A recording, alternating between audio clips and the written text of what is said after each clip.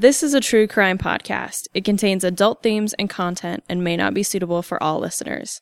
Listener discretion is advised.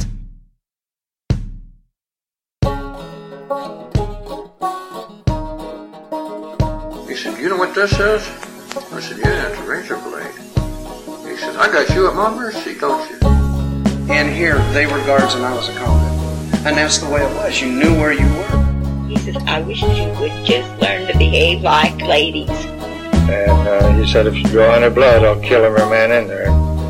So the man dropped the knife and turned to the other men that were with him that he had set loose out of the various cells and said, "Well, he means it. He'll kill us if we don't give up." So they gave up. You do your own number, you do your own time. If you hear something, you keep it within yourself. If you see something, you're blind to it. I don't care if it's a killing, whatever. You just don't see it. Welcome back, ladies and gentlemen, to another episode of Behind Gray Walls, a podcast about the old Idaho State Penitentiary, the men and women who were incarcerated here. My name is Anthony, and I'm speaking to Sky. How you doing, Sky? I am good. How are you? Oh, not too bad. You know, I ended last week on a very chipper tone. Oh, I'm sorry, but I hope everybody's tuning back in again this week. And I have another really depressing story to share. Well, I guess at least we're starting with it this time. Yeah, it's a fascinating one. So let's get to it. My sources today, inmate files from the Idaho State Archives, Ancestry.com, Idaho Daily Statesman articles, Newspaper.com, Casetext.com for State versus Golden from the Supreme Court of Idaho, December 4th, 1947.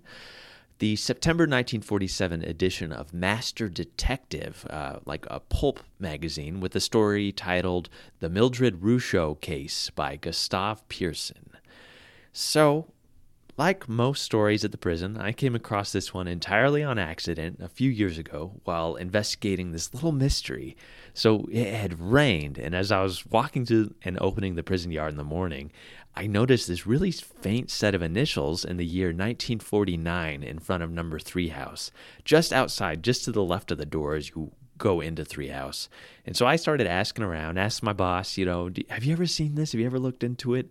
And no one had noticed it. So I was like, okay, now I love mysteries. I'm going to dig into this. So I spent probably too long combing through the prisoner indexes looking for the initials RG from that time period. And that's when I came across this story. And, of course, I've discussed Charles Sandusky in a previous episode and seeing CCS right in front of the territorial prison / chapel. And I found in that file that Charles Sandusky had CCS tattooed on his forearm. And so I don't have that sort of evidence here, but I don't know, we'll get to it. I think I found the right person. This is Ralph Dismas Golden, number 7070. Ralph Golden was born in Philadelphia, Pennsylvania on March 21st, 1922 to Herbert and Hannah Golden. His father was from England and came to the United States as a child and actually served in the United States Army in World War I. And he worked at the Reading Railroad in Philadelphia as a roadmaster through most of Ralph's life and retired through them. His mother was actually born and raised in Philadelphia, and she was basically a housewife. Ralph only had one brother who was 2 years older than him, but he noted that they were never really very close. The family were devout Catholics, and that was something that Ralph kept with him throughout most of his incarceration. He had a good home, lots of support from his parents, and had a pretty trouble-free childhood. He played sports, he enjoyed card games, seeing historical movies, and he liked to dance. He remained at home and did well in school in Philadelphia, but dropped out in the 10th grade because he reportedly wanted to go to work. He was always bigger than the other boys in his school, so when he told the Pennsylvania National Guard at the age of 16 that he was actually 19 years old, they believed him and actually accepted him into the service.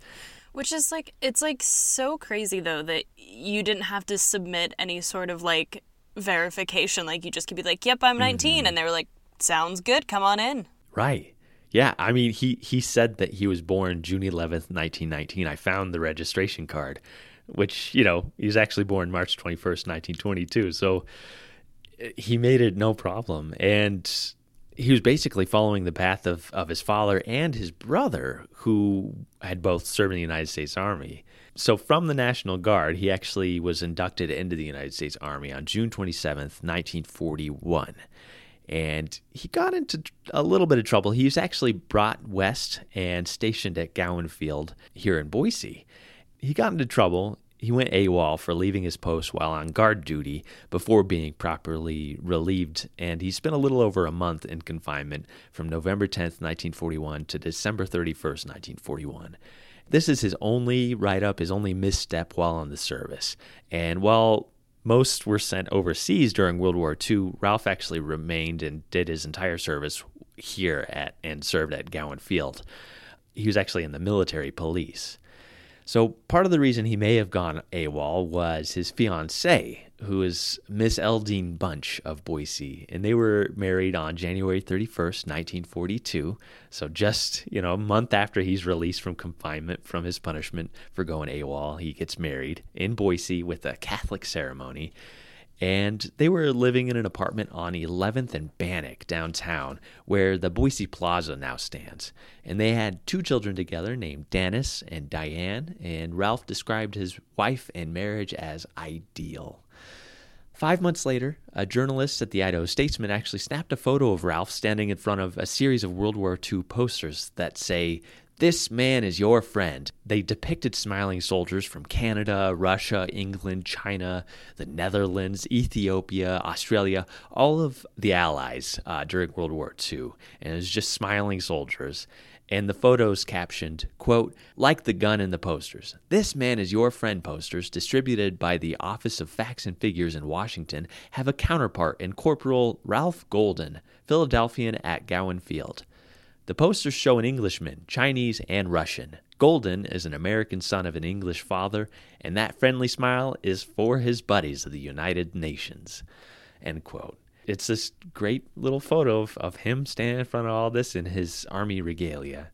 He was honorably discharged as a sergeant after 4 years on July 8th, 1944 at Bushnell General Hospital in Brigham City, Utah. He was having these really intense, severe migraines that actually followed him throughout his life, and so he had to leave the service. Ugh, migraines are the worst. I feel like of all the, health issues that I hear about, when you know what they feel like, you're just like, that is terrible. And, migraines are no joke. I've been fortunate in my life to never have to suffer that. So yeah, I was asking my mom, what does your headache feel like? And she told me, and I was like, I don't even know, I don't even understand that concept because I've never had a headache that isn't a migraine. So anyway, that's just a side thing. Poor guy. Migraines, terrible. It would be really hard to focus for sure with that going on. So Ralph, he leaves the military police and he continues his path, getting a position with the Boise Police Department as a patrolman after his service in the military. And he works with BPD for about 17 months. And as we've seen repeatedly with the stories of prison guards and administrators, moving from military to police or corrections is and continues to be a pretty common move. An article in the Idaho Statesman from June 7, 1945, listed Ralph along with 4 other recent recruits to the department as World War II veterans. And Ralph was paired with a World War I vet named Jack McRoberts, so an older police officer who had been on the force for a short time, but he had transferred from the Oregon State Police. And in November 1945, Ralph and McRoberts were summoned to the Boise High Gymnasium around 10:30 p.m. where the annual co-ed dance, which was actually exclusively for girls, was going on. And when they arrived, boys were actually attempting to crash the dance. And when the group of boys saw the police, they started shouting at them, calling them names. And Ralph and McRoberts actually told them to scatter. He said, "Leave the grounds, everybody." But one of the boys actually approached Jack McRoberts and, according to Jack, quote, "made preparations to fight, so I slapped him down," end quote. So he hits this high schooler with a sap, beats him to the ground, and then cuffs him. And all the other boys see this, and they scatter. They run off. And this young man, he's released that night. He's never booked into jail or anything after that. But all these high schoolers actually gather, and 75 to 150 students actually march on City Hall all night long, where the police station was. It was right there near City Hall in downtown Boise, and they were protesting this arrest. Nothing really came of this, as the Boise police and school authorities dropped any investigation, stating that, quote, it was a regrettable incident. There's this great quote from the article about this dance and things that happened. So they said, quote, every year the co-ed ball has been marked by similar attempts on the part of the boys to crash the gate. And in some instances, the boys have even gone to the extreme of dressing as girls in order to gain admittance. About 4 years ago, the boys got in, and in a tussle that followed, one boy lost a finger when a window was slammed on his hand, end quote. I don't know how this just kept continuing if they had issues like that, but if any listeners ever remember any of these co-ed dances from the 40s or the 50s, like, I'd love to hear more about them. During the spring of 1946, Ralph actually took a 6-week course of instruction with the FBI at the Ada County Prosecuting Attorney's Office and received his diploma in the Owyhee Hotel in June, along with 30 other members of the Boise Police Department. He had been working on the police force for about a year and a half and received a permanent appointment after passing a civil service examination on July 15, 1946. For an undisclosed reason, though, he retired from the Boise Police Department by the end of that month. A detective magazine called Master Detective had this September 1947 story by Gustav Pearson that implied that Ralph quit by request because the captain said Ralph chased women and caused trouble, and so the captain actually requested that Ralph quit. I couldn't verify any of this, but there's no mention of him leaving, and it seems rather strange that, he would up and leave right after getting this permanent position and after taking all of this training. So this is like a pulp magazine, but it's about a true story? Yeah, so this is one of those true crime magazines from the 40s. Okay. There were so many of those. It's not like and a fictional one, they just sensationalize. It's not it's not fiction. I mean, it's very sensationalized storytelling. Okay. So and I don't know if I can verify all of the sources that Gustav implies that he interviewed in a lot of it. So that's why I was like, But that was the only place that I could find anything. And he said he interviewed the captain, and that's what the captain told him. So, yeah, great question, though. I looked through these newspapers for any mentions of Ralph's removal and only found that a week after he was listed as an officer who had, quote, received permanent appointments after successfully passing the civil service exam, the police department was actually attempting to fill 7 positions, which was an uptick from the 5 that they needed just a month prior. So this tall, handsome, husky policeman was looking for a new job, and he got one as a cab driver for the Black and White Cab Company here in Boise. He began that on August 1st, 1946, and he would hold on to this job until suddenly quitting nearly 2 months later on September 30th, 1946. So let's jump to that date. On September 30th, 1946, a man in the neighborhood on the Boise Bench, the corner of Pershing and Laytos Street, actually noticed his neighbor's door was ajar, and the lights were on in the house as he left for work in the morning. When he returned home later in the evening, he actually noticed that the door was still open and the lights were still on, which was odd. It was the middle of summer, and he knew that a middle-aged couple named Eugene and Mildred Russo lived in the home. And the neighbors knew that the husband was regularly away on business as a salesman for a Salt Lake City company, a paper company. So this neighbor, he decides, I'm going to go investigate. And as he approaches and peered inside the house, he saw the blood-covered body of his neighbor, Mildred Russo, laying face down on the floor wearing only a bathrobe. He immediately called the police around 8:30 p.m. that night. So this is September 30th, 1946. Mildred was 50 years old. She was described as very attractive, lively, engaging, and she looked much younger than her age, about 15 years younger, so her mid-30s. And a lot of the newspaper articles, actually, the age fluctuated from 35 to 49, every age between there that I saw. And it appeared that she had been bludgeoned from behind, as authorities found 2 broken whiskey bottles on the ground near her body. and the neck of the bottle was still intact, like it had been used as a handle to club her. The house appeared to have been ransacked, but her husband was nowhere to be found, so authorities actually tracked him down. He was on his way back to Boise from a business trip to Pocatello. He was clearly heartbroken and couldn't think of any reason why anyone would do this to her. He saw that the house, which was usually very clean, appeared to have been ransacked, but nothing was missing. They didn't really have a lot of money and, no money stashed away anywhere. Valuables were still in their place, and it didn't seem that robbery was the motive. The house was just turned over. Authorities questioned the neighbors, and one woman actually noted that she saw two men go into the Rouchot house with Mildred that night, and she heard music, and it sounded like they were having a good time together and that they were company that she knew. When the autopsy came back from Coroner McBratney, it, quote, disclosed that she had been shot to death instead of clubbed with an empty whiskey bottle, as was believed earlier, end quote. The killer had attempted to hide the gunshot by breaking the bottle over her head after shooting her. So officers scoured the home, and they couldn't find the gun. They couldn't find the shell casing. They did pull the bullet from her brain. Well, this is wild. This is not going where I thought it was going to go. I'm not going to lie. This has kind of kept me awake the last couple of nights as I've worked on it. And I have been like, oh, do I want to tell this story? This is a horrible story. So the coroner noted that it appeared to be a .25 caliber bullet that had been discharged into the back of her head from just a couple of feet away. She didn't have any bruises, and she wasn't sexually assaulted either. So authorities, throughout the entire case, they were at a loss for any sort of motive. They understood that Mildred didn't like to sit at home alone while her husband was on business and often went to the movies or went downtown to clubs with friends.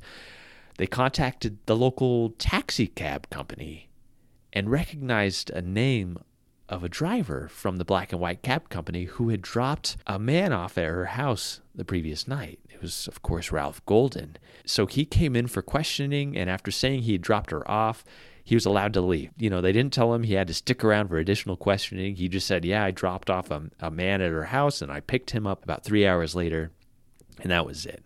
So on October 1st, 1946, Ralph decides, I'm going to find a better paying job. He told his wife he was heading out, quote, for a pack of smokes.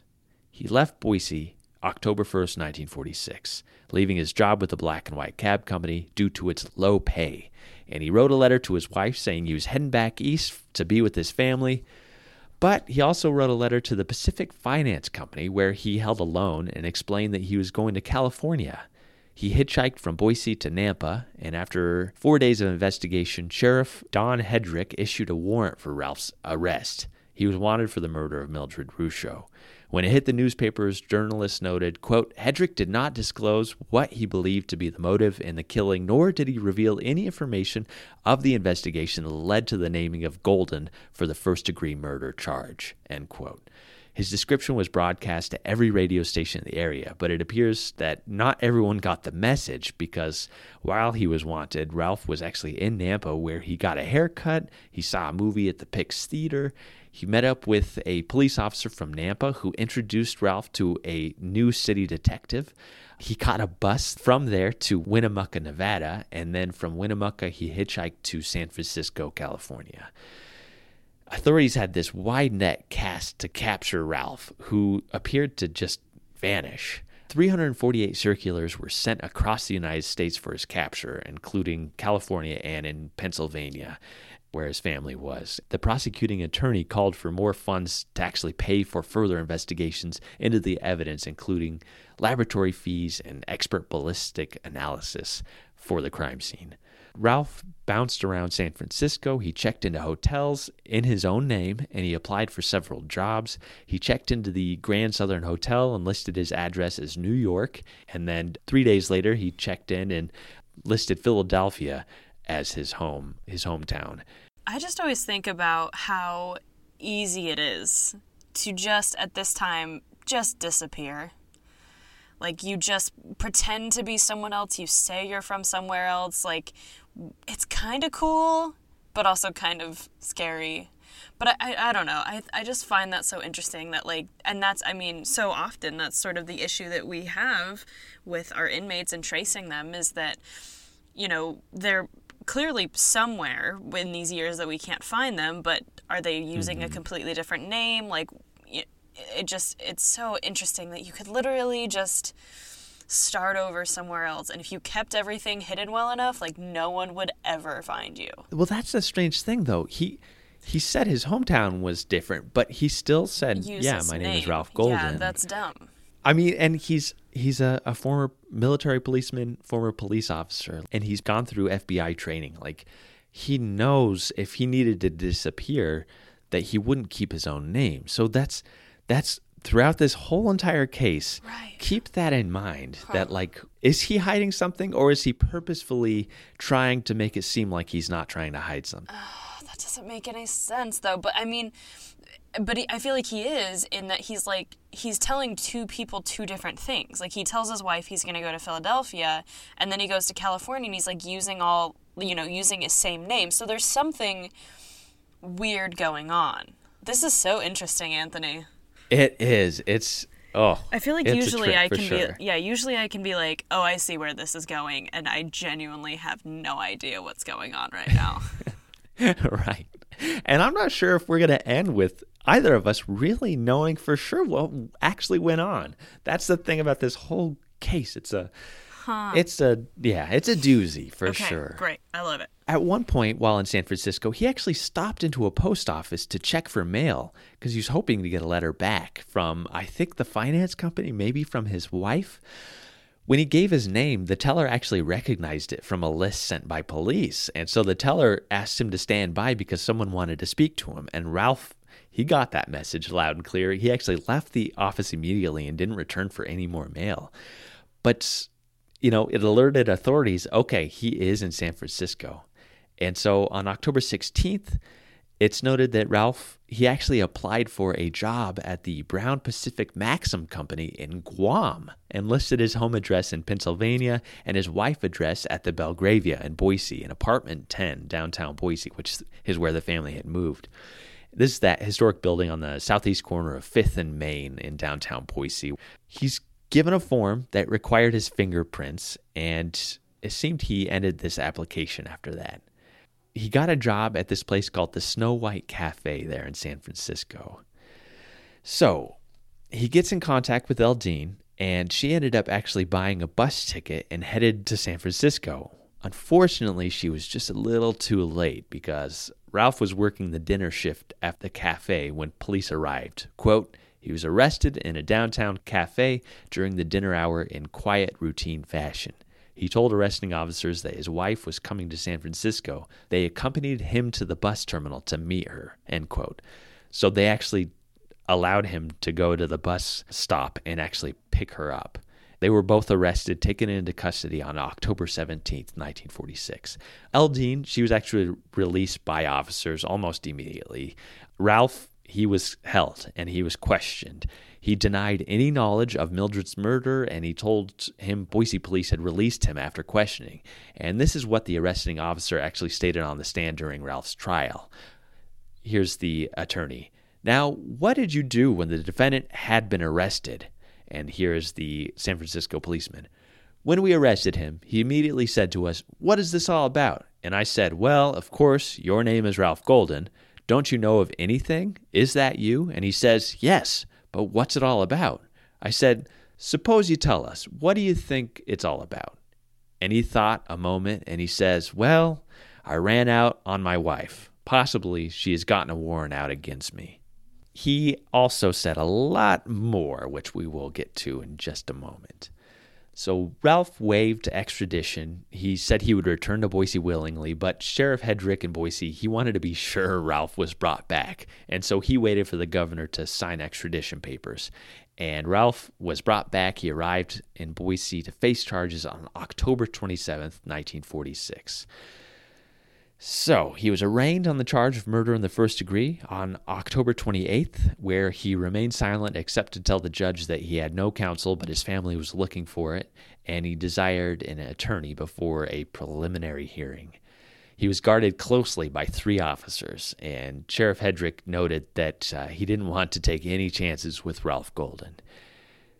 Strangely, though, he was actually seen joking and talking to Ralph before the judge entered the courtroom. At the preliminary hearing on November 9th, the prosecuting attorney revealed basics of the evidence that the police had collected tying Ralph to the murder.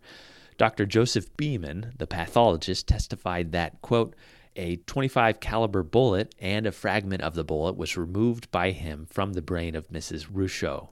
He also declared from the stand that he examined a .25 caliber bullet given him by the Boise Police Department. Both bullets were fired from the same gun, the expert asserted. End quote. Sheriff Hedrick stated that fingerprints were found on the neck of the broken whiskey bottle. When Ralph got the job with the cab company, he was required to get his fingerprints taken. Those prints actually matched those from the whiskey bottle.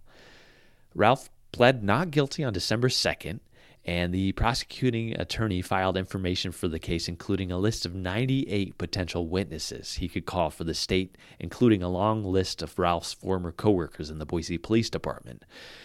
My research for Ralph is about 150 pages of newspaper clippings, and most of which sway towards Ralph's guilt in the case, based on his apparent flight from Idaho immediately after the murder. In one of the only cases I've come across, Bob Schultz of the Idaho Statesman actually interviewed Ralph's wife, Eldine, who was, quote, fighting to control her emotion-filled heart in a low voice that threatened at times to break into sobs, end quote, as she told Ralph's side of the story for the newspaper. She started the interview saying, quote, everything so far in the papers seems to be against Ralph, end quote. And the whole article, it's very heartfelt. She told Bob that she prayed that Ralph would be home for Christmas because their children adored him. And when asked why he ran, she said that he wasn't running from anything. He just wanted a better life for the family, and he had been talking about getting a job, enlisting back into the Army, or, quote, to go overseas on some construction job. Ralph signed a year's contract with the company sending men to Guam. He provided a photograph and fingerprints for the passport and was awaiting his birth certificate to arrive when arrested, end quote. She continued saying, quote, my husband wrote me 2 letters from San Francisco. As you know, he was a Boise policeman for a year, and if he had been running away or hiding from anyone, he certainly would know better than to write to his family, end quote. While talking about what happened the morning after the murder, she said that Ralph got home from his night shift job like usual at 7 a.m., and she came in, told him she would make him some breakfast, and he said not to worry about it, that he'd fix something up for himself because he wanted to go to the recruiting station, telling Eldine, quote, there's no future in taxi driving for me, and with my Army rating, I can get somewhere, end quote. So, he had this drive that day, like, I got to get a new job. That is what her focus was. Ralph's parents visited him in jail a day before his trial, and his father told journalists that his son was, quote, a victim of circumstances. I am sure my son knows nothing about the crime. He has never been that type of boy, end quote. So Ralph Golden's trial began on December 16th, 1946, and the courtroom was packed all 4 days of the trial. The majority of the first day was spent on jury selection of 10 men and 2 women and piling up the state's 19 exhibits against Ralph, including the whiskey bottles and photographs of the fingerprints left on them. The second day, the jury heard testimony from Cresson Henderson, FBI fingerprint expert, and Lieutenant James Brendan, Boise detective, who both positively identified the match between the finger and palm prints on the bottle and Ralph Golden. The most shocking testimony came from Private Erwin Crabtree, who was friends with Ralph and worked as a mechanic at the Hotel Boise Garage. He testified that Ralph handed him a .25 caliber pistol around 1 a.m. the evening of the murder and appeared, quote, nervous and jittery, end quote. Erwin returned the gun the following evening. Strangely, like Ralph, Erwin actually skipped town soon after and enlisted in the Army in Illinois, like within the week. Coworkers at the Black and White Cab Company testified that they had witnessed Ralph fire a round into a telephone pole in the cab company's parking lot a few weeks prior. Dr. Beeman, the pathologist, testified based on 2 bullets, one taken from Mildred and the other extracted from the telephone pole, stating that both were fired by the same weapon. Ralph took the stand. He admitted that he was only 24 years old. He had been reported as 27 in all of this, and that he had lied about his age to join the Army. He denied Irwin's testimony, explaining to the court that he was on his way to San Francisco at the point and couldn't nor wouldn't have given either of his 2 pistols that he owned to anybody. The defense also called Patrolman Edward Brashear, who took the stand, but stated, quote, he could not remember if he saw Ralph that evening or not, and Ralph's attorney stated that was, quote, not the story you told me at the police station, end quote. Brashear would not speak more on the case besides saying that he thought Ralph's reputation was good. So, the defense was like, here's a detective that met with Ralph that night, but this detective, I don't know if he got scared or what happened, but he refused to testify on Ralph's behalf. A painter named Carl Reed testified that Ralph had actually dropped him off and picked him up from Mildred's home on a 3-hour-long business conference the evening of the murder. So while with Mildred, he ended up drinking 2 beers and she had whiskey. And he noted that before going over, he and Ralph had actually stopped for a beer at a Boise bar. And after Ralph picked him up from Mildred's, they stopped off and had another beer. So they asked Ralph to bring 2 packs of cigarettes with him when he came back to pick Carl up. So kind of okay, who is this painter? Well, the painter said that Mildred had asked him, you need to come over. And then when he got over there, they ended up just kind of drinking and talking about a paint job that she wanted. And they just kind of hung out and drank together. So the week of the crime, Ralph's mother-in-law, a widow, had actually testified that she had gone out to a party with Carl Reed a week before the trial, quote, because she wanted to meet him, end quote. So Ralph's mother-in-law, Eldine's mother, a week before the trial, had gone to a party with Carl, this painter. And she stated that she didn't know he was connected to the murder case, and when it came up in conversation, she didn't tell Reed her connection to Ralph. And Reed said Mildred attempted to borrow money from him and stated that, quote, Golden was a bold cab driver and came into the house when coming to pick him up at the Rucho home. I was the last one to see her alive, end quote. So it's like all this confusing testimony. An Army recruiter was brought to the stand and noted that Ralph had attempted to re-enlist the morning after the murder, just one of the many attempts that he had made over the weeks prior. And Ralph took the stand on the 3rd day of the trial and admitted that he had entered the house and drank whiskey with Mildred and Carl that evening when he returned with the packs of cigarettes and to pick Carl up. He couldn't recall how much he had drank or who poured the drinks. There were some sharp replies back and forth between Ralph, who was described as red in the face during cross-examination from the prosecuting attorney, particularly in reference to statements he made to officers in San Francisco. Ralph was not told that anything that he said would be used against him after his arrest there, and when the officers asked if he had been in the house or anything like that with Mildred, he said no, and, quote, if your fingerprints were found in the Rucho house, you could not account for them, end quote. And he said yes, he couldn't account for his fingerprints being found there. The arresting officers from San Francisco took the stand, and they reiterated just that. A final blow to Ralph's defense. So on the 4th and final day of the trial, December 20th, both sides made their final arguments to the jury. The jury was sent out and deliberated for 7 hours, and when they returned to the court, and the clerk read their decision, Ralph Golden was found guilty of murder in the 1st degree. The courtroom, quote, erupted into a mad turmoil. The additional decision of life imprisonment punishment was lost amid screams of Golden's wife and his mother, both of whom went into wild hysterics, and shouts of no from parts of the courtroom. Golden remained calm, although his jaw clenched and his cheek muscles worked vigorously, end quote. The judge actually ushered everyone out of the courtroom, and while the jury read their decision, outbursts could be heard in the hallway again.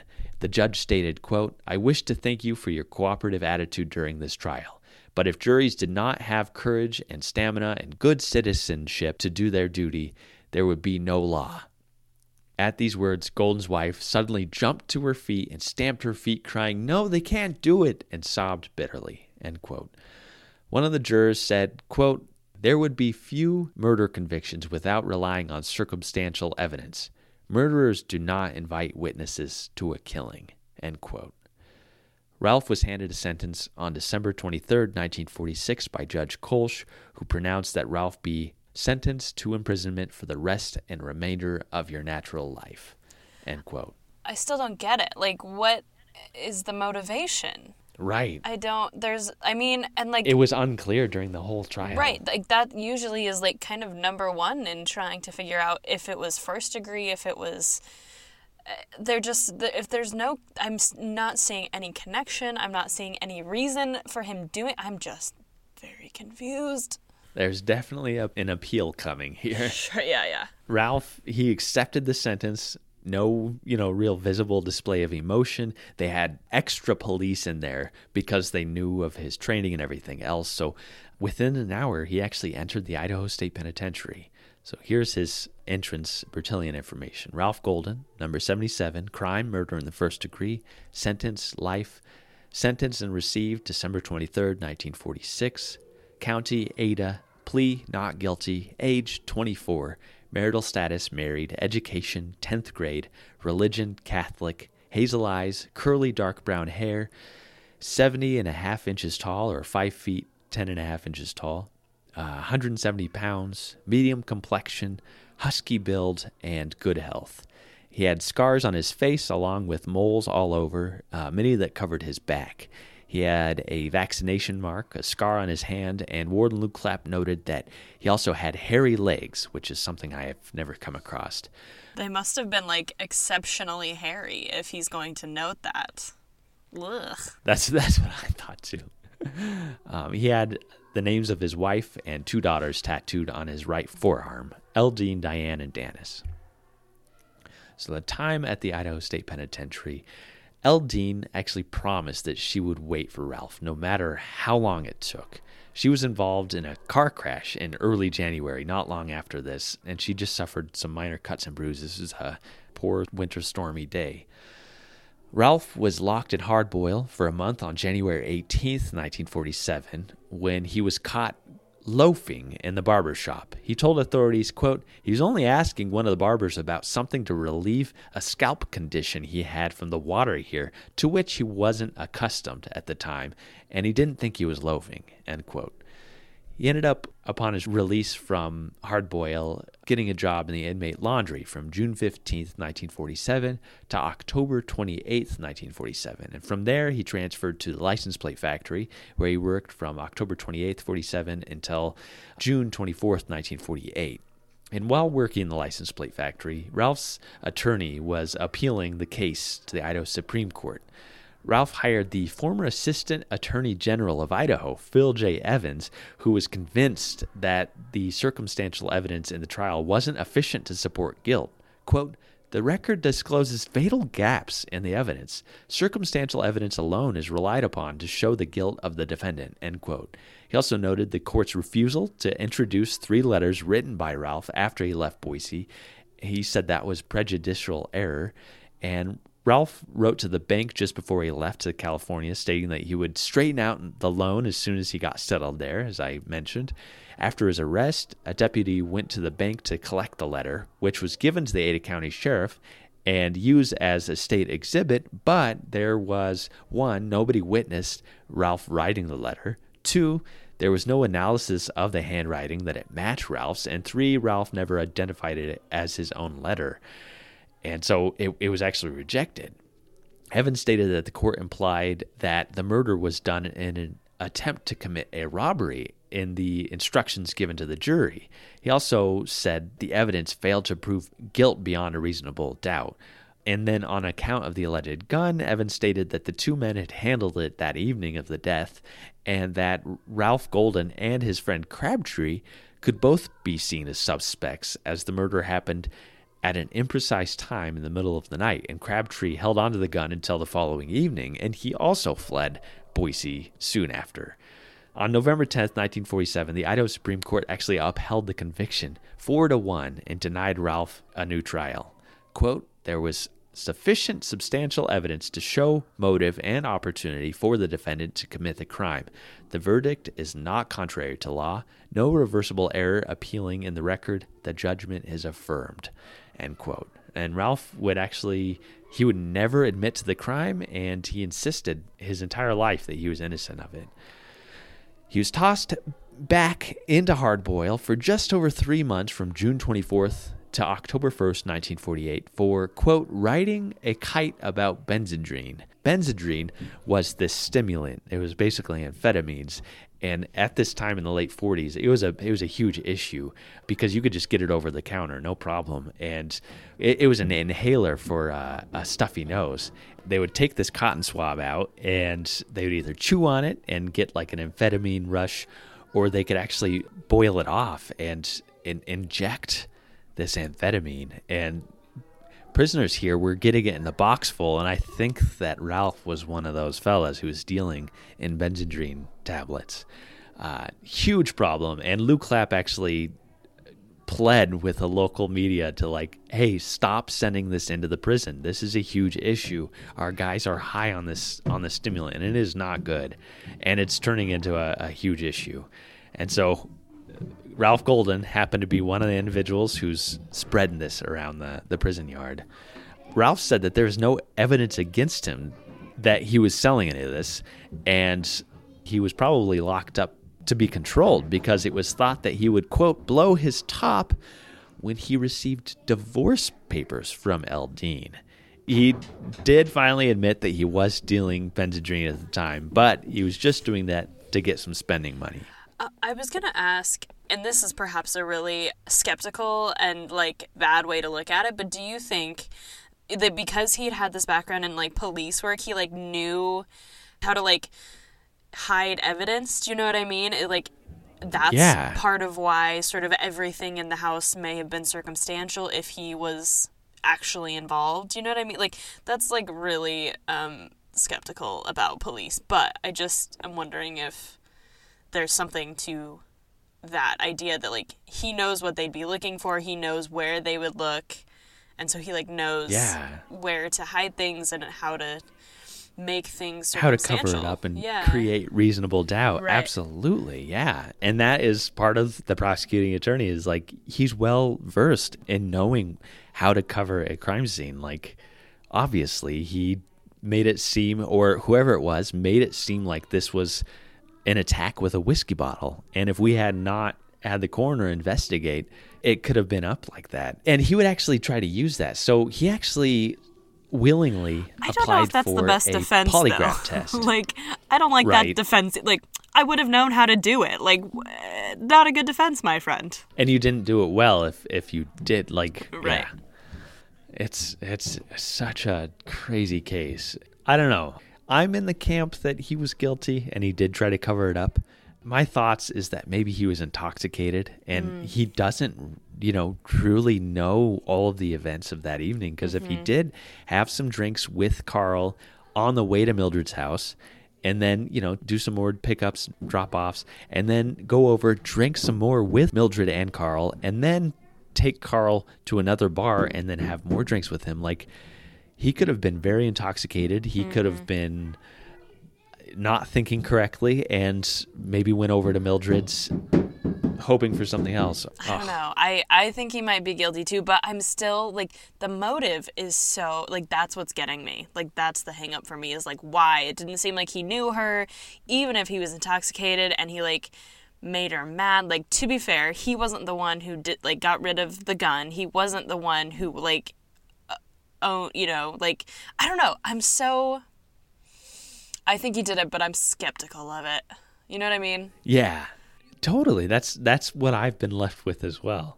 I mean, he was so convinced of his innocence that he, agreed to 2 polygraph tests in August of 1951, but he failed them. The examiner noted that Ralph failed all of the questions, writing, quote, "It is the opinion of the examiner that Ralph Golden is guilty of shooting Mildred Rucho." End quote. And I looked at the questions and all of them, it's like Golden's answer, no. into like, were you there? Did you do any of this? The polygraph's answer was yes on all of them. So maybe he was just nervous in an elevated state. Maybe he just naturally is that way. They're never perfect. Yeah, polygraphs are not great. I've always heard that if you're, for whatever reason, they're not allowed in court as evidence. But like, the other thing that I wonder might be a possibility too is if this other guy did the shooting, but they kind of panicked, and so then he used the bottle to like hit over the head to be like, oh, then it'll cover it up. Because I feel like in the 40s, that's hard to like lift and plant finger and palm prints. Like the technology just isn't quite the same. And so I wonder if he's involved, but maybe didn't actually do the killing and then try to like cover for his buddy. I don't know. I think it was a pretty established, like fingerprinting was pretty established by this point. Right. And they did talk about, they dusted everything and they found, his fingerprints on several places. Right. And when he first said that he didn't even enter the house, that kind of like, okay, now you're admitting that you actually did go into the house. Why are you hiding this? It's really difficult, and really, honestly, only Mildred would be the only person who would, know. He's divorced now. He told authorities that, he still loved his kids, but he would never return to Eldine if he was released because he couldn't respect her anymore. But he still wanted to have a relationship with his children. Sorry, what? Couldn't respect her anymore? What did she do? She stood by his bad attitude. She stood by him the whole time, and, well, I'm mad about that. I know. When I read that, I was like, oh my gosh. You're the one who said, oh, I'm going to go out for a pack of smokes, and then ended up in San Francisco. That is not okay. Couldn't respect her. I can't respect you, sir. He kind of bounces around the prison. He gets a job as a janitor in one of the cell houses from October 2nd, 1948 to April 20th, 1949. And from there, he's actually promoted to the captain's office as a clerk, where he worked until February 17th, 1953. So it's at some point while working as a cell house janitor or in the captain's office as a clerk that I think that he left his initials in that wet cement in front of number 3 house. There's a lot of talk about the different training that was going on, and in the 1949-1950 Warden's Biennial Report, Warden Clapp wrote, quote, "The lack of education and training in some trades or professions is the cause of many of these men becoming criminals. They were unable to compete with the average worker because they lacked education and experience. As we look over the records, we find that in many cases where this is a fact, the man becomes a wanderer, a petty thief, or just a plain bum.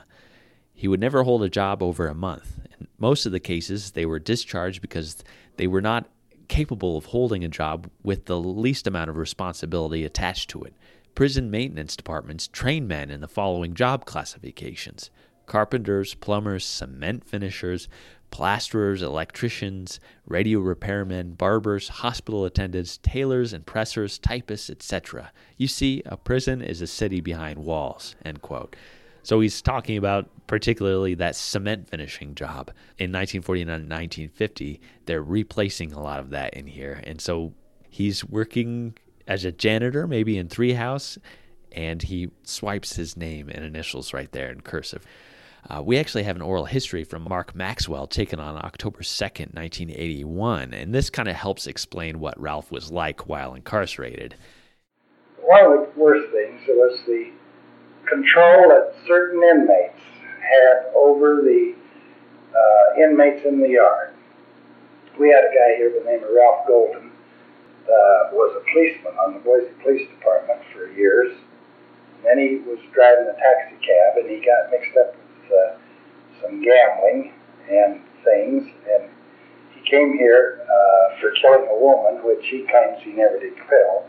He got a second-degree sentence for 20 years, but Ralph Golden was a big guy and a tough guy, and when I came here, Ralph Golden was running this penitentiary in the yard. Anybody that wanted a job or wanted to get out on the bull gang or wanted to go to the farm, they were paying Ralph Golden to get on there. He was the captain's right-hand man, and the captain couldn't see this. But he'd go to the captain and say, well, this guy, and he was right.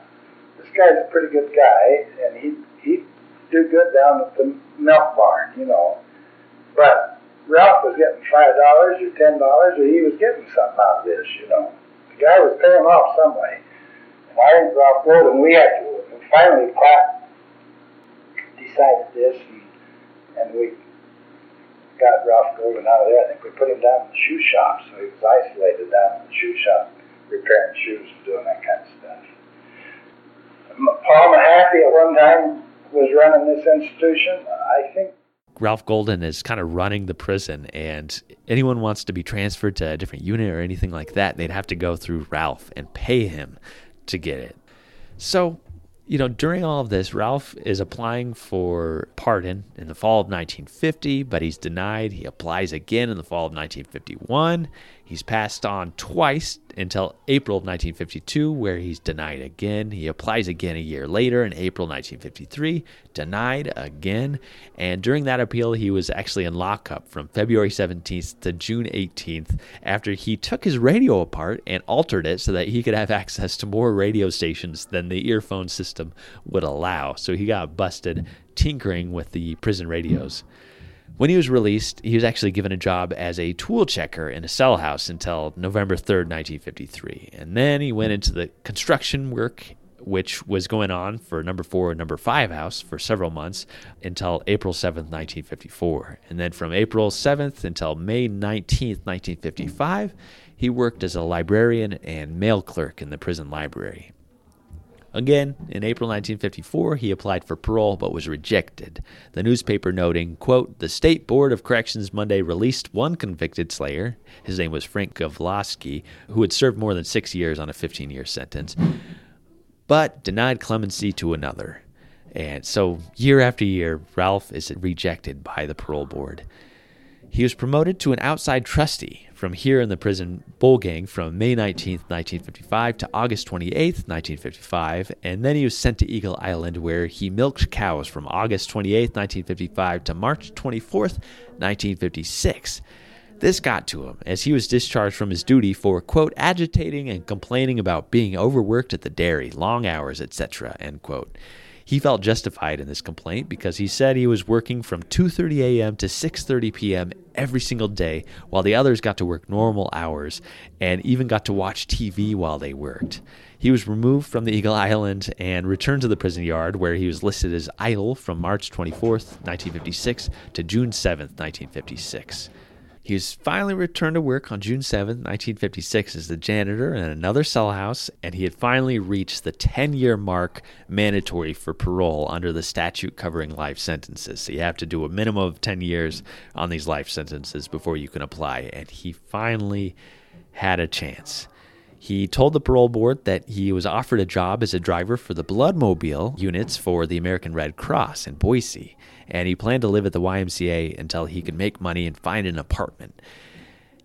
After his parole, he wanted to return to Philadelphia, and his parents actually came to Boise from Philadelphia, and the former prison chaplain, Harry T. Strong, actually invited them to stay at his house. And Harry Strong actually offered to have Ralph at his house upon release, but Ralph was like, "No, sir, I really appreciate that, but I don't want to burden you." So he is granted a parole on December 23rd, 1956, 10 years after his arrival at the prison. He left the prison with 10 purses, 7 wallets, 1 secretary, and 2 belts, all made from the leather in the prison hobby shop. And he was discharged from the parole a year later on December 26, 1957. The report noted that he was living at the YMCA where, quote, "they consider him a good occupant and does not cause any undue disturbances or noises," end quote. So due to his job with the Red Cross, Ralph actually appeared regularly because he donated a lot. He received his 3-gallon pin in April of 1958. He moved to Nampa, Idaho, and on March 22nd, 1958, he married Catherine Smith in Winnemucca, Nevada. She was actually born and raised in Denver, Colorado, and is listed in the 1958 city directory as a waitress at Hotel Boise. So that's probably where they met. And it seemed that Ralph's life was starting to turn around. He had found a stable job and marriage, but a year into their marriage, Catherine was hospitalized for a heart disease. She spent nearly a year in the hospital before succumbing to the disease. She died on February 4th, 1960, and was buried at the Cloverdale Memorial Park. According to her obituary, she was a member of the Church of the Open Door, which was a non-denominational evangelical church. And survivors included a son from a previous marriage and a daughter that she had with Ralph in June of 1959. So Ralph now has, 3 daughters. So he actually remarried again, this woman named Fern Clausen, who was from Eric, Oklahoma, in Nampa on June 10th, 1965. Former prison chaplain Orville Stiles actually served as the minister at the wedding and signed his name on the marriage license. I believe that the couple had a son together soon after their marriage because I found this story that I believe is connected to Ralph from September 10th, 1969. And this is so sad. It's so difficult. So if you skip ahead like a minute, I totally understand. But on September 10th, 1969, 3.5-year-old Gregory Golden, which would make sense, that's 3 years after his marriage year, and 4.5-year-old Mark Kinghorn went missing in Idaho Falls. Idaho Falls police were called to investigate and couldn't find the little boys. Half an hour later, Miss Kinghorn checked the refrigerator in the family's garage, where she found them. No. They had been trapped and locked in there, and it was too late. They were pronounced dead on arrival at the LDS hospital. This is so devastating. What? Beyond this, and I couldn't find any more information about Gregory. If this was in fact Ralph's son, it just the timing all seemed to match. And I mean, this is in a different part of Idaho. I didn't see that he had moved or any other information about him. But the next thing I could find about Ralph Golden was that he died June 10th, 1987, at the age of 65 in San Mateo, California. I couldn't find any obituaries or any other information concerning his death or his burial. I did find that Fern had passed away in 1996, and her marker actually lists her maiden name. So I don't know if she and Ralph got a divorce or if she returned to her maiden name after his death. But that is the life of, a military policeman turned Boise policeman turned taxi cab driver turned potential murderer and convict at the Idaho State Penitentiary. Fascinating story, all because I found a couple initials in front of Treehouse. I mean, great work, absolutely fascinating. I find it so interesting that, he was in the military and he's in the police. Those are two very, discipline heavy, you have to be self-disciplined and you have to be, straight-laced. And then he comes into the prison and it's not just I'm here because I have to be, I'm going to serve my time and just, live a quiet existence. Like Maxwell said, he was, leading the yard. That's a very different shift in, personality and attitude. I wonder if something happened. I've wondered about those migraines, and I wonder if there was a head injury or something. Could very well be, but we don't access medical information. That's all covered. So it's one of those things. Well, never really know. And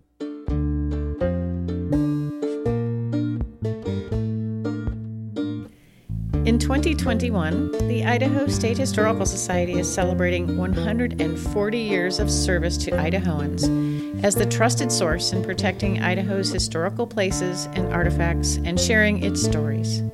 As a part of the commemoration, the Old Idaho Penitentiary is committed to bringing you 140 unique stories about the people who worked, lived, and served time at the site through this podcast and the events and programs scheduled throughout the year. The Capturing 140 storytelling program offers a unique glimpse at lives filled with hope and despair and the enduring triumphs and tragedies at Idaho's only penitentiary from 1872 to 1973. Stay tuned.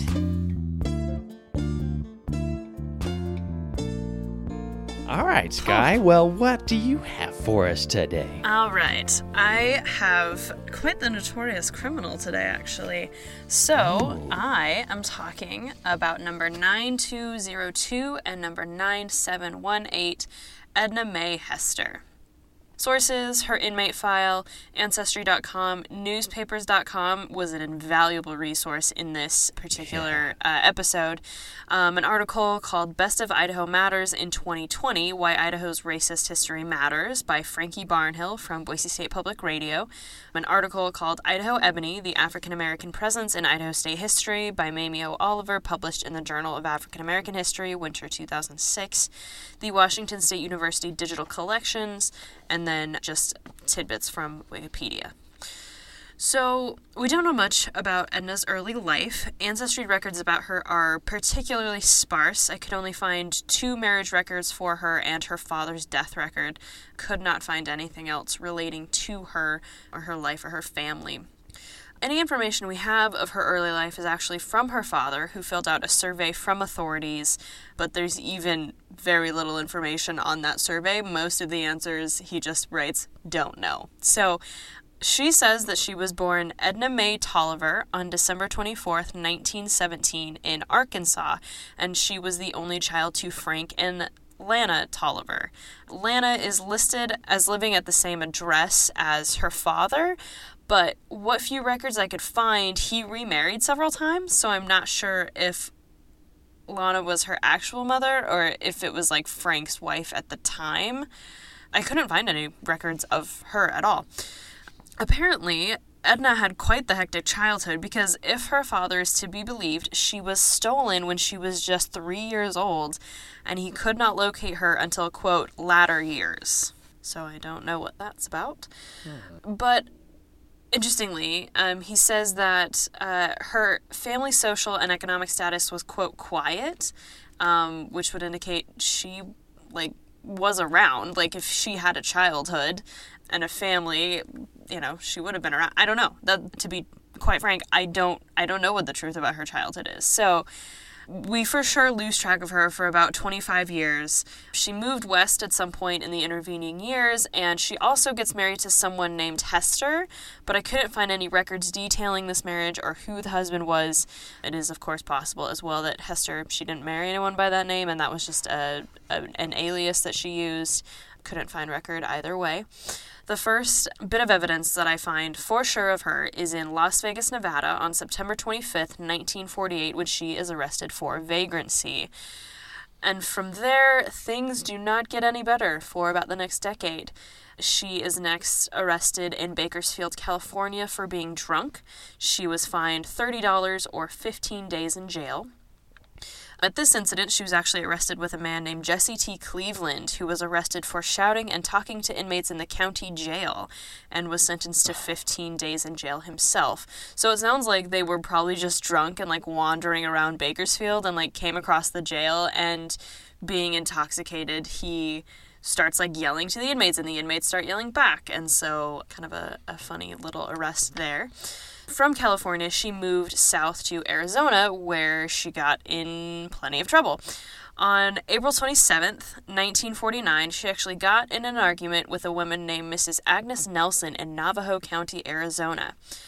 According to the Arizona Daily Star, quote, a 31-year-old woman is being held in Navajo County Jail here on charges of assault with a deadly weapon following the shooting of Mrs. Edna Mae Hester, 31, last Saturday.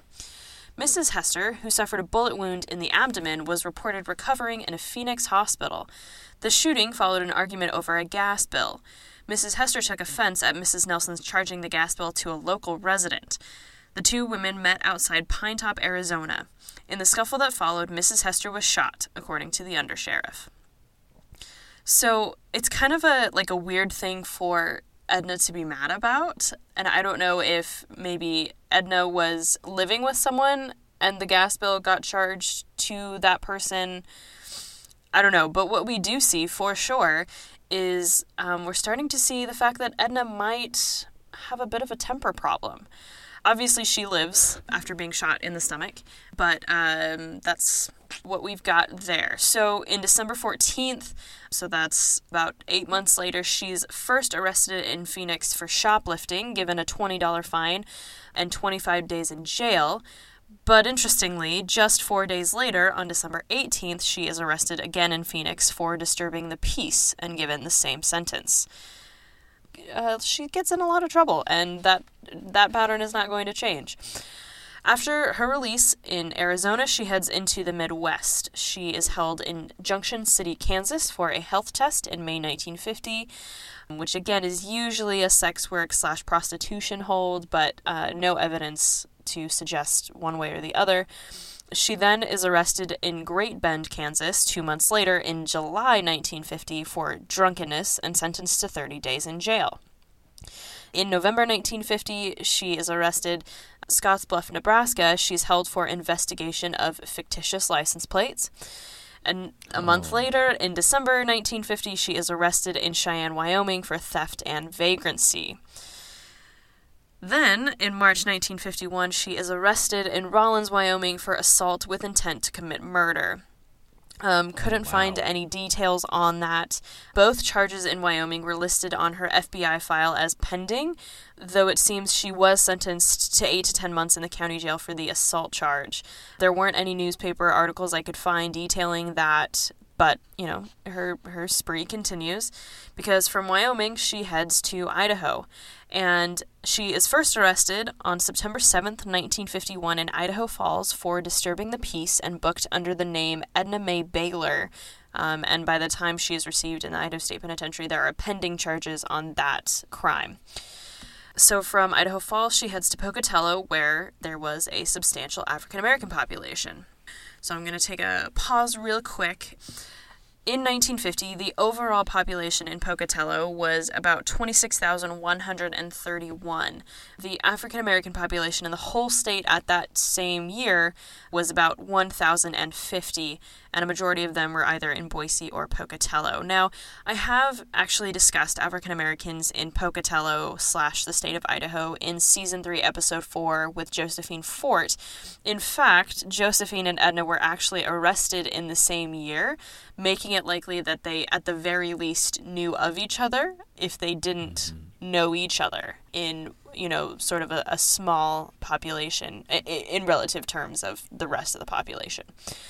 So despite the, you know, fairly substantial African-American population for the state, Pocatello was not the free, sort of non-racist bastion that we might suppose it was. So according to Mamie O. Oliver, who is the author of the article Idaho Ebony, the African-American Presence in Idaho State History, some of Pocatello's public schools were integrated from sort of the beginning, and in Josephine Fort's episode, I also discussed some black organizations that existed in the town, so if you want more details about that, then feel free to hop over there and listen to that. But I found some other interesting information about sort of the African-American experience in Idaho and Pocatello at the time. So the town, despite the fact that there was some integration, there were black organizations, the town suffered from what is called redlining. And that is a result of a federal housing policy that worked to essentially keep African Americans out of the housing market and seal off specific areas of town where only blacks or other people of color could live. So how it worked is, you know, people basically had the town sort of elites and the real estate people had a map of the town, and basically a neighborhood would be what was called green lined if it was considered like a good investment. So an area where the values of houses are going up, and where homeowners could actually get loans from the bank, and race unfortunately determined that. In other words, if the neighborhood was all white, it was green lined. And with certain percentages of people of color, the neighborhoods would be quote-unquote downgraded from yellow to orange to red, and red was a predominantly black neighborhood. In red line neighborhoods, the residents there could not qualify for federal security of bank loans, so banks would not give African Americans good loan rates, making homeownership incredibly difficult for the residents of that neighborhood. And, you know, this happened all over the country, and of course Pocatello and Idaho is not exempt from that. So In Pocatello, the kind of red-lined main black neighborhood was between Pocatello Avenue, Center Street, and 1st and 3rd Streets. It's not a very big area, actually, if you go look at a map of that area today. White residents refer to this area by many different names, and by the 1940s and 50s, it would have been known as the Iron Triangle. And it's called that because those sort of sections, those cross streets, make like a triangle in town. After World War II, an air base in Pocatello brought airmen who doubled the black population in the town. There's an interview between Gemma Gaudette, who's the host of Idaho Matters, and Professor Dr. Jill Gill of Boise State University. She's a history professor there. And Dr. Gill said of the post-World War II segregation, quote, "They came back to an Idaho that really mimicked a kind of Jim Crow, sometimes called James Crow. So we didn't have school segregation here because there weren't enough African Americans to be practical, but there were public accommodations segregation that was pretty widespread in restaurants, hotels. Playground equipment in Pocatello was pretty much off limits to black kids. The YMCA was off limits there. Many theaters either kept black people out or they had to sit in a special section. This is all in Idaho, Boise, and Pocatello. Black people were not allowed to try on clothes or return clothing from department stores. There was job discrimination, housing segregation, which was rampant," end quote. You can either hear Dr. Gill actually say that in her own words, or you can find a transcription of this interview at boisestatepublicradio.com. And again, the article is titled "The Best of Idaho in 2020, Why Idaho's Racist History Matters." You can either listen to the audio on that Boise State Public Radio, or you can find the episode through the Idaho Matters podcast, where the episode was first aired on August 13th, 2020. And the episode is a conversation about how racism in Idaho's past can help us deal with and understand racism in the present. And Dr. Gill also stated around that time that the white media often tended to make a much bigger deal about crime done by black people than other white criminals received, even though blacks made up a much smaller percentage of the population and black criminals were an even smaller percentage of crime. So, I did find a really interesting resource. If you're interested in hearing stories from African Americans in Pocatello, Boise, and other areas in Idaho, then I want to recommend the Idaho State Historical Society Ethnic History Collection, which is at the Washington State Digital Collections, and I was able to get into it just by searching that, so it should be accessible to everyone. And this collection has photographs, including several photos of African American residents in Pocatello, as well as several audio files of oral histories. And those oral histories are not just from African Americans, but from Chinese Americans, Japanese Americans, and Basque residents of the state. So if you're interested in learning more about people of color and minorities in Idaho, I think that collection would be well worth your time to check out. So this is the Pocatello that Edna, who we are learning has quite the troubled past and a potential anger problem, is living in. So, so far, not a recipe for success. So, an article appeared in the Idaho State Journal on May 1st, 1952, stating that Edna Mae Hester of 241 North 2nd Avenue was charged with assault after stabbing a woman named Flora Appanay. On April 30th, Flora Appanay was sitting at the bar in the Porters and Waiters Club when Edna walked up behind her and stabbed her just below the ribs. Witnesses say there had been no argument between the two women before the stabbing occurred. Flora was taken to St. Anthony's Hospital, but was later released without serious wounds. 3 days later, Edna entered a plea of innocent. Her bond was set at $150, and in lieu of bond, she was committed to the jail. I'm not really sure what came of this charge. Interestingly, there are a lot of newspaper articles about her charges, but very few that sort of follow up on those charges. She somehow seems to get out of a lot of these because she'll commit a crime and it'll say, she was put in jail, but then a few days later or a few months later, she's out on the streets again. So I apologize for the lack of that. For whatever reason, they didn't seem to write follow-ups to these. So only a few months later, she's back in the newspapers. On September 4th, 1952, she brought a complaint against a man named Frank Allen, who was actually her landlord, charging him with malicious mischief.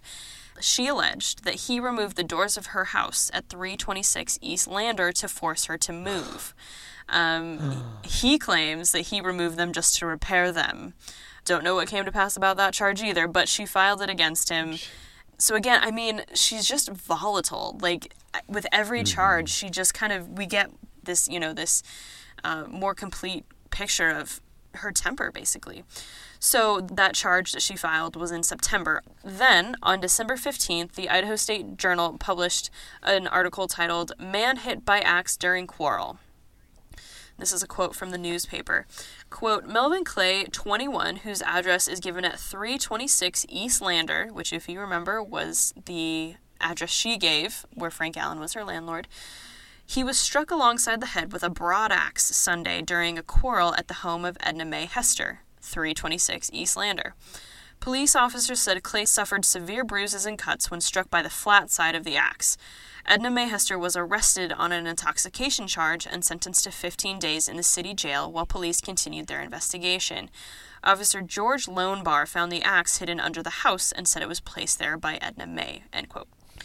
Melvin was treated at the Bannock Memorial Hospital and released. A few days later, he actually returned a second time, but he was released again, and he survived his wounds. Because, I mean, he's lucky that she struck him with the flat side of the axe and not the blade, because he would be dead.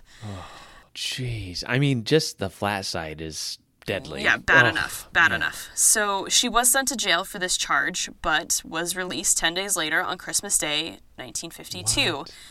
But she had a really bad Christmas Day. This is from the Ogden Standard-Examiner. Quote, "Oh, no. Miss Edna Mae Hester was given a Christmas Day release from Bannock County Jail where she had been serving a sentence for intoxication. She rushed home and stoked the fire in her apartment stove. The fire matched her enthusiasm and spread to the rest of the apartment," end quote. So the Idaho State Journal reported that the overheated stove set the front room on fire and caused extensive damage in the 3-unit apartment. And the firemen came, they put it out. They actually had to return that afternoon to extinguish a fire still burning in the chimney.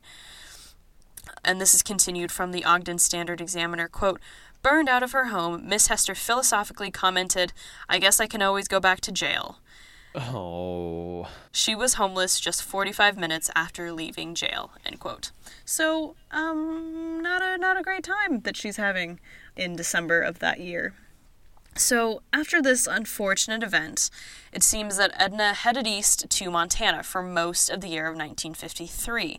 There is one exception, and that was her arrest in Burley in June 1953 for disturbing the peace, and she was booked under the name Edna Mae Clay. Now, that's Melvin's last name, the guy she hit with the axe. Oh, yeah, that's right. I don't know. I mean, her whole life is so confusing, and her relationships with men make no sense to me. So she was arrested in Burley in June. Then in September, the Great Falls Tribune in Great Falls, Montana said, quote, "Edna Mae Hester, 35, and David C. Weeks, 22, arrested on charges of creating a disturbance by using loud and profane language, were fined a total of $75 in police court. The woman drew a $50 fine and Weeks $25, end quote. About 8 weeks later, on October 28th, so about 2 months later, in Billings, Montana, she pleaded not guilty to the charges of drunkenness and disturbance. She was arrested in a bar on Minnesota Avenue in Billings and was set to go to trial on November 6th. It seems that there was no follow-through with this charge, because 2 weeks later, on November 14th, Edna pleaded guilty to vagrancy. She was given a 60-day suspended sentence on the condition that she leave town, according to the Billings Gazette. And leave she did, and in August 1954, Edna was convicted of trespassing in the Earl Hotel in Salt Lake City, Utah, and she was to serve 5 days in jail. I mean, this girl, seriously, she's never out of the newspapers, because after her release from Utah, she returns to Pocatello, where she appeared in the Idaho State Journal in December 1954. Quote, "A self-styled Texas Ranger, whom a Pocatello Avenue woman said kicked down her door early this morning after she refused him admittance, was being sought today by the police. An Idaho Falls man and another from Seattle were being held in county jail after Edna Mae Hester, 340 Pocatello, charged them with malicious destruction of property following the door-kicking incident at 2:45 a.m. She said the third man, unidentified, had flashed a badge and said he was a Texas Ranger. The woman called the police about 3 a.m., saying that 3 men kicked down her door, breaking it in two, after she refused to admit them in their home, and at first refused to leave, but fled when she called the police." End quote. Jeez. So she just has like weird. So she'll kind of go. She'll get arrested, and then she'll have this like weird experience with like her house, and then she'll kind of get back into crime. It is a very weird life pattern that she has going on. So this weird kicking in fake Texas Ranger event is nothing compared to what 1955 held in store for her. So this is an article that appeared in the Herald Journal from Logan, Utah. Quote, Claude H. Williams, 36, Pocatello, remains in poor condition today after being partially blinded when a boiling mixture of lye and water was thrown in his face. A 37-year-old Pocatello woman, Edna Mae Hester, was arrested and charged with assault with a chemical with intent to disfigure in connection with the incident. Hospital attendants said Williams lost the sight of his left eye, and it was believed he would also be blinded in his other eye, end quote. Jeez. I know. According to the Bannock County prosecuting attorney Hugh C. McGuire Jr., Edna and Claude had been living together, but they hadn't been married. So what I kept finding in her living arrangements was that she would live in like an apartment complex, or like basically it would be like a house that would have sort of 3 different apartments in it, but obviously they were also close together. It was almost sort of like a roommate situation. So They say like they were living together, but like she was in sort of one unit and he was in another unit. So they did have their own separate spaces, but like technically they were living in the same place. This is a little bit of, I think, her words of the offense. So on the evening of the offense, Claude struck and hit Edna after they had been drinking together.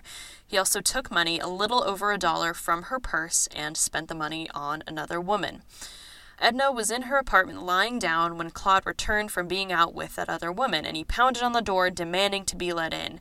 So she had actually been in bed. She got out. She let him into the apartment. He got into her bed with her clothes on, and she took issue with this. And we know that she has a very bad temper. And she told him to leave, and he said no. And he turned over, and he went to sleep. And as he's sleeping, she prepares a hot water and lye mixture and threw it in his face while he was sleeping.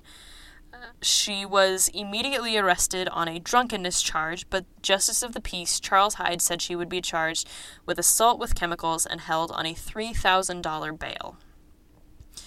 She waived a preliminary hearing on the assault charge. At the time of her arrest, the Daily Statesman notes that files at the sheriff's office listed 26 different arrests since March 1952. Now remember, this is 1955. So it's only been 3 years. She was arrested 26 times. The Daily Statesman said, quote, on charges ranging from assault and battery to disturbing the peace. So she is running the gamut of crime. Now, we have official records of, and so far I have discussed, 18 charges, meaning that there are 6 on record that I didn't have access to. But again, this sort of speaks to, I think, her temper, to, I think, perhaps how troubled she might be. Where do you even start? Mm-hmm. So by July 6th, which is only a couple days, this event, I didn't put the date, but it happened, I think July 2nd. So just a few days later, by July 6th, Claude's condition had improved. Doctors thought the vision in his right eye would be near normal, but vision in his left eye may be limited to some light perception. And it was originally believed that he would be completely blinded, so this is good news. So on July 14th, Edna was sentenced to the Idaho State Penitentiary for an indefinite term not to exceed 14 years. She entered the state penitentiary a day later on July 15th, 1955, and this is going to be her first penitentiary term. So her intake form, Edna Mae Hester, number 9202, sentenced 14 years for assault with chemical. She pleaded guilty. County Bannock, her race is listed as Negro, and again, that is their term, not mine. She was 37 years old, height 66.5, so 5'6", weight 155, eyes brown, hair black, complexion, and again, not my term, dark negress. Her occupation was listed as cook and housekeeper. She listed her marital status as married with no children, and her education was quit in the 8th grade. Now, that's the only information we have about her education, so that's why I didn't really include it. The Bertillon shows scars from a bullet wound in her stomach, which is probably the shooting in Arizona, a bullet scar on her elbow, a razor blade scar on her left arm, and a cut on her left eyeball from a shard of glass that left her vision impaired. Oh. So, Wow. these are things that we didn't, we don't have record of. They're just probably like fights that she gets into, razor blade scar, another bullet scar. I mean, she is in trouble all the time. Yeah. So immediately after her entrance into prison, authorities sent her father a survey to ask about her past and her other habits. Now, as I said, because she'd been out of her father's home for so long, he didn't have enough information to give them, and like I said, he answered most of those questions, don't know. He stated she was married, just separated, and had graduated high school in Little Rock, but couldn't remember the name of the school. But again, she said she dropped out in 8th grade, so there's a little bit of misremembering on someone's part. They asked what her ambitions were, and he answered, quote, to work and make an honest living as far as I know, end quote, which proves that he maybe doesn't know much. Asked about her work history, he said, quote, taxi driving and insurance agent, end quote. I could not find any documentation to prove this, and he didn't really have anything either. One of the questions is, they ask, like, what do you think is the chief reason for their misconduct? And he said that she was just misled, and added to the front of the survey, quote, if there's anything I can do toward getting her, please, sir, let me know. And if she's permitted to write, tell her to write to 1521 Missouri Street, Pine Bluffs, Arkansas, her father, Frank Tolliver. She is a good girl. Please make it as light as you can on her. And it seems that her father probably didn't know much about her criminal history, because she's maybe not as good as he would hope. That's like any parent, I feel like. Most of those are like, oh, it was a great home, and like they were great at school and they had a lot of friends. And then the prisoner's own personal social history is like, oh, I didn't have many friends. I dropped out at this time. Mm-hmm. So often. Yeah. So, on April 18th, 1956, the Board of Correction grants a parole effective June 15th, 1956, and she was indeed released on that day. But just 3 days later, on June 18th, she was declared a parole violator and returned the next day from Pocatello. Now, sadly, her father had actually bought a train ticket to come to Boise and to bring Edna back to Arkansas, but Warden Clapp had to return it to him because of her parole violation. And so Clapp informed Tolliver, her father, that she would have to serve another year for her parole violation before she would be considered for a release. A year later, she was granted a final release on July 8th, 1957.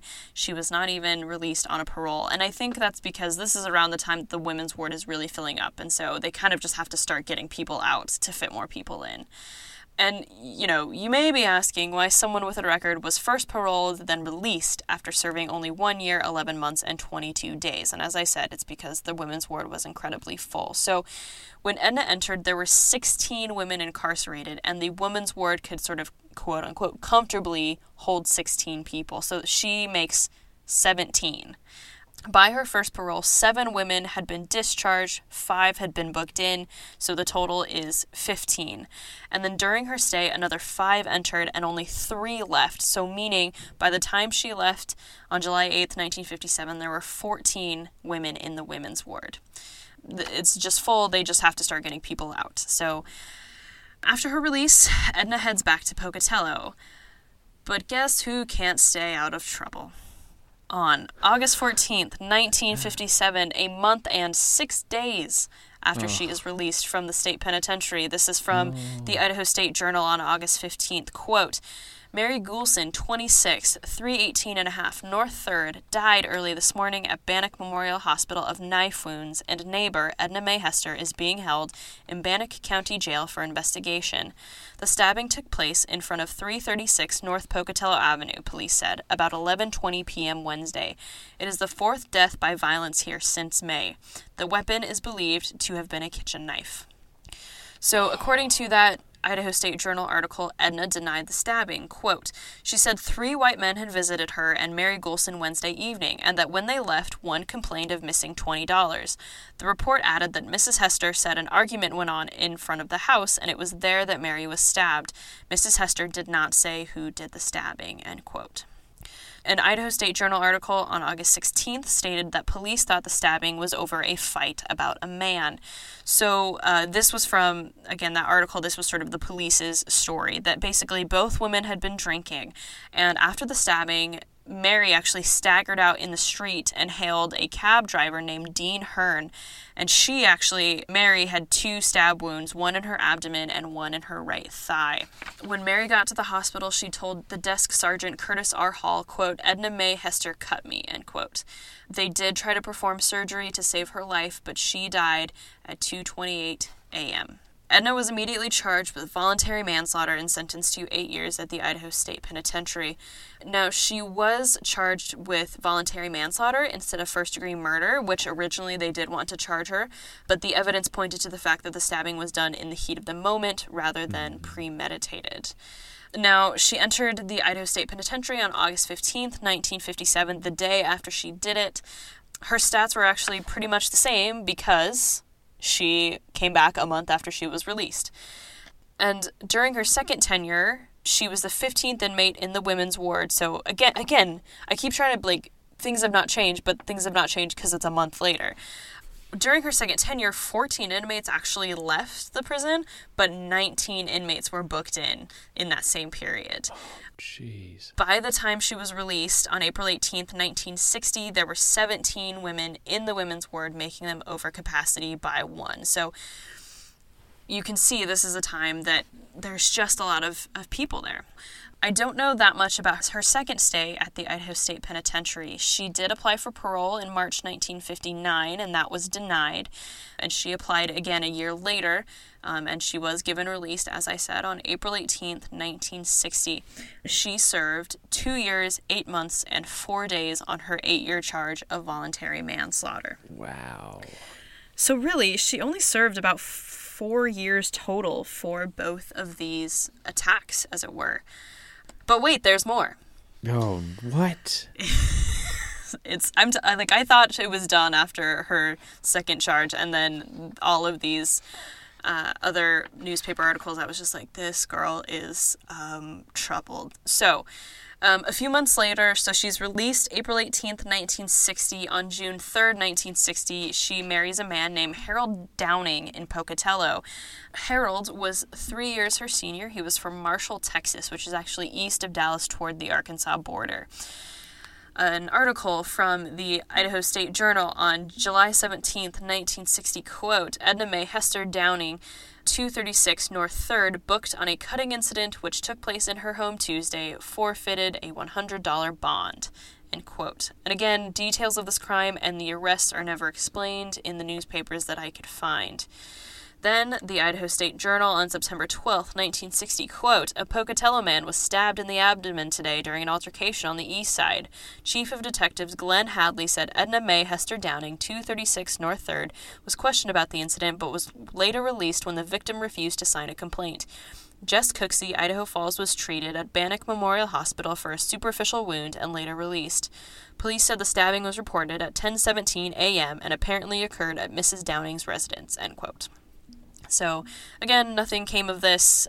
The victim ended up dropping that charge. Then, Idaho State Journal, October 10th, 1960, a month later, quote, "Edna Mae Hester Downing and Horace Smith, both of 236 South 3rd, were arrested by police for assault with a deadly weapon and placed in the Bannock County Jail on $5,000 bond each. Signing the complaint before Justice of the Peace William J. Ryan was Charles Nichols, 32, Blackfoot. He told the police he was shot in the Downing home Sunday afternoon. Police were unable to find the wound, though Nichols had some blood on his head. A Pocatello physician said there were small lacerations on his head, apparently caused from a blow. Y.D. Black, chief of the Identification Bureau, said the facts of the case were not clear. He said police will continue their investigation. It is the second time in 3 days that Mrs. Downing has been charged with assault. She was arrested Friday and charged with beating another Pocatellan, Arthur Poole, Jr., end quote. Oh. And if you think that would have stopped her actions in 1960, you would be wrong. Somehow, despite her arrest for the second time in 3 days in October, she was out by November. from the Idaho State Journal, November 7th, 1960, quote, "A 28-year-old man was shot in the neck with a .22 pistol Sunday at the residence of Edna Mae Hester Downing, 236 North 3rd. Officer H.J. Moldenauer identified the man as Horace Smith, who, if you remember, was booked with her in October. And Horace Smith also listed his address as 236 North 3rd. Smith was taken to St. Anthony Hospital, where he was listed in poor condition. Moldenauer said Smith was shot just above the collarbone and through the left side of the neck. Moldenauer said Smith told him Mrs. Downing shot him, but she denied any part of the incident. She was placed in the Bannock County Jail on a charge of assault with a deadly weapon. Police found a .22 pistol in Mrs. Downing's kitchen inside a sack of potatoes. There were 5 discharged shells and 4 good ones with the pistol." End quote. Next day, she asked for a preliminary hearing on charges of assault with a deadly weapon and for being a persistent violator, because she is truly a persistent violator. That is 3 assault charges in 3 months. Wow. Which, I don't understand how she keeps getting out. Like, that one that she was arrested with, Horace Smith, they had $5,000 bond. She clearly isn't able to keep a job. Who's bailing her out? And the other thing that I don't understand is where her husband is in all of this. There is no mention, even though they keep her name, there is no mention of him sort of existing after this marriage record. I don't know. After she shoots Horace Smith in the neck, her bond was set at $3,000, and I'm not totally sure what happened, because by December, she's out of jail again. What? What's happening? What's going on? How? I mean, at this point, like, she has a permanent residence in the county jail. Like, how are they not, like, doing something about it? I honestly am so baffled by this whole thing. So, somehow, despite the fact that he had been shot by Edna, Horace Smith remained in the apartment, and they continued to have issues with each other because Idaho State Journal, December 18th, 1960, quote, "Edna Mae Hester Downing, 236 North 3rd, was charged with malicious destruction of private property in a complaint signed by Horace Smith, also of 236 North 3rd. Smith said in the complaint that Mrs. Downing burned 3 of his suits and other articles of clothing. Justice of the Peace Charles Hyde said the loss charged is less than $60, making the charges against Mrs. Downing a misdemeanor. If the loss had been $60 or greater, she would have been cited for a felony." End quote. And so that's how she avoided at least prison time in that particular regard. She did go to jail. But 2 days later, December 20th, 1960, Idaho State Journal, quote, "A television set and a hi-fi," which is like a radio for those who don't know, "and a hi-fi set are missing from the home of Edna Mae Hester Downing, 236 North 3rd, police said. Lorene Ginlack reported the items missing to police. He said he and Horace Smith have been staying at the Downing home for the past few days. Mrs. Downing is in the Bannock County Jail charged with malicious destruction of private property." So, I don't know what happened about this malicious destruction of private property. I do know that on December 30th, she was released from custody after charges of assault with a deadly weapon, which is that incident from November 7th when she shot Horace. Those charges were dismissed. Which, as Horace, you get shot in the neck and you're like, I don't have anywhere else to go, I guess I'll just go back. Like, my friend, what are you doing? They were arrested together for assault with a deadly weapon in October, so he knows that she's capable of plenty of trouble.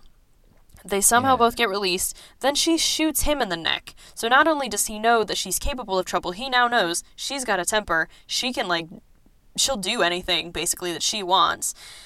And he still chooses to go back, and then, is shocked and goes to the police when she, burns his stuff. I guess he may not have had anywhere else to go. It is Pocatello in sort of the Jim Crow, James Crow era, but surely there's somewhere else you could go.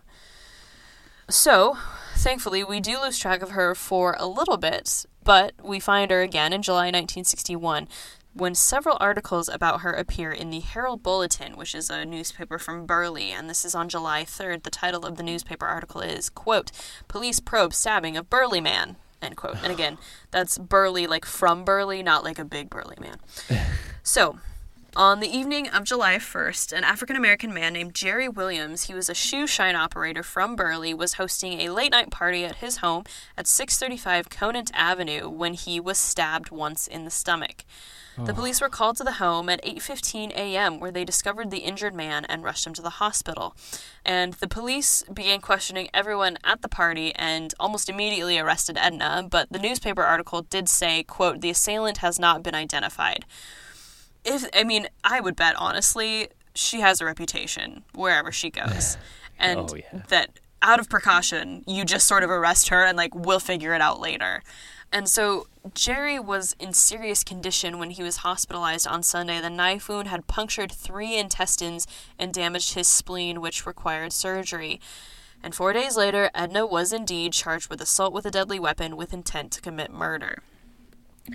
So the Herald Bulletin on July 7th gives a more complete story, and this comes from Jerry Williams himself. Quote, Williams told Floyd F. Higgins, who was a Burley police officer, that the woman came round from Caldwell and moved in on him last Thursday night.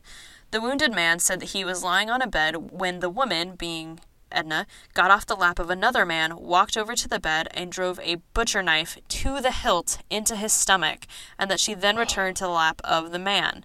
An unexplained prelude to the stabbing was a fire which destroyed the woman's car, a 1956 Oldsmobile, parked near 635 Conant at 7:15 a.m. Sunday. What? Yeah. So basically the theory is that her car was set fire to. She thought it was him, so she stabbed him and then just sort of carried on as if nothing had happened. Wow. Yeah.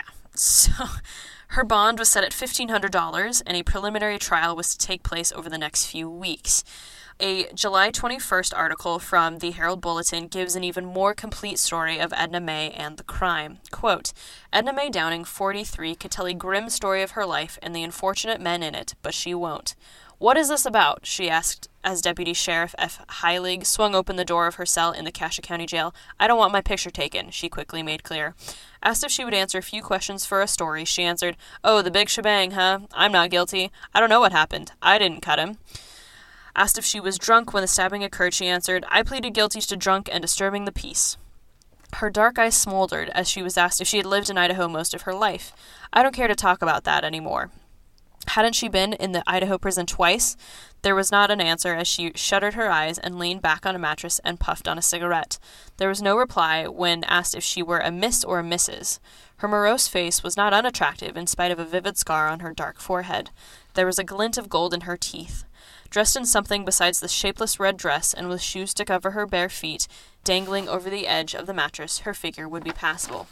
Russ, she yelled, I want a lawyer. I want to call one. I've been in here 3 weeks and I haven't had one.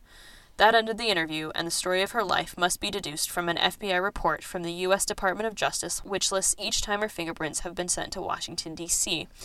There were reportedly 4 persons, 3 men and the woman, all Negroes, at a house rented by Williams at 635 Conant Avenue the morning that the stabbing occurred.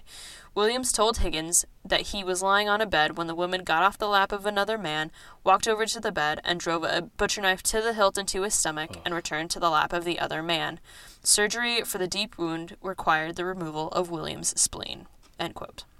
Which, that's a great article, because that's the only time that we get to hear her words directly and get sort of an idea of what she looks like, sort of her attitude. She yells for a prison guard, Russ. She calls him by his name. Like, she has been in there several times. Yeah, totally. But I think that's a really interesting article and one that we don't get for women very often. So and her smoldering eyes, like I was picturing that wearing this formless dress and very descriptive and interesting. Yes, very good writing. So on August 4th, she was charged with assault with a deadly weapon, but it was actually dropped because of insufficient testimony.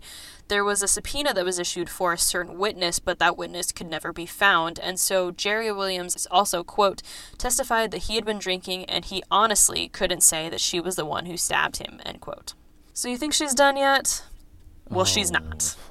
Because by 1962, she moved to Washington State, where the Spokane Chronicle found her on June 15th, 1962. The title of the article is Things Get a Little Chilly Over Chile.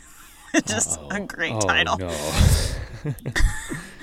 Quote, one person went to a hospital and another to jail early today over an incident involving a bowl of chili.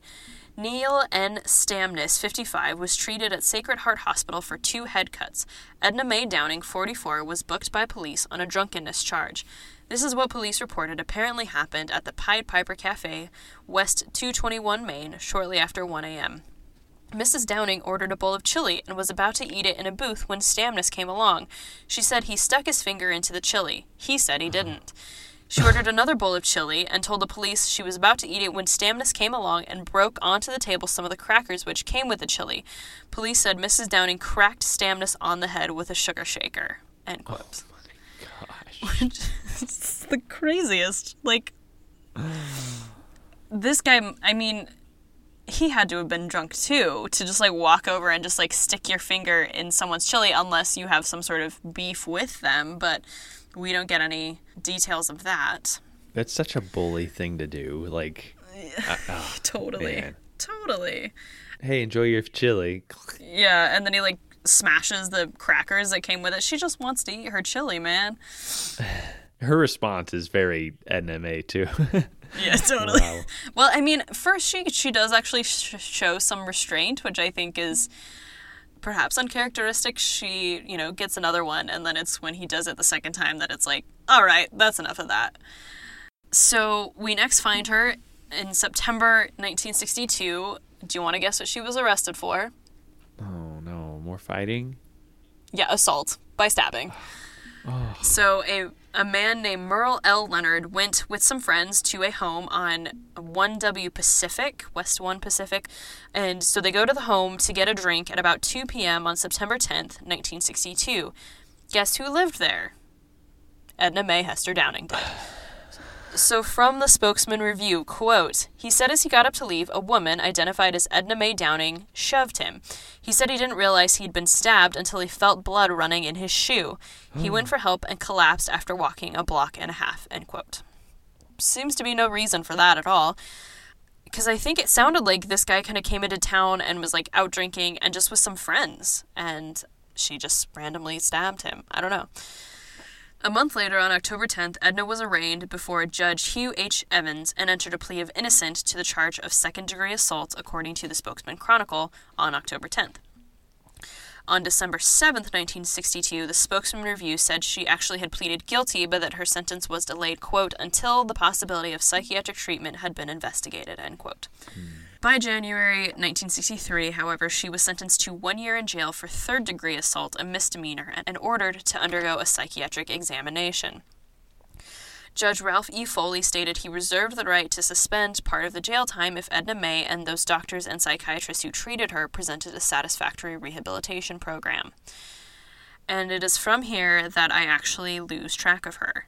I searched Ancestry, I searched Daily Statesman articles, I searched newspapers in sort of the 3 various names that we know her by, whether by Tolliver, Hester, or Downing, and I couldn't find anyone that would have been her. So my guess is she probably got married again and then was booked under that name in the future, because it doesn't seem possible that after 20 years of like random assaults and arrests that she would have just stopped committing crimes, unless she passed away. But I didn't find any evidence of that either. There wasn't a find a grave or any sort of death certificate that I found.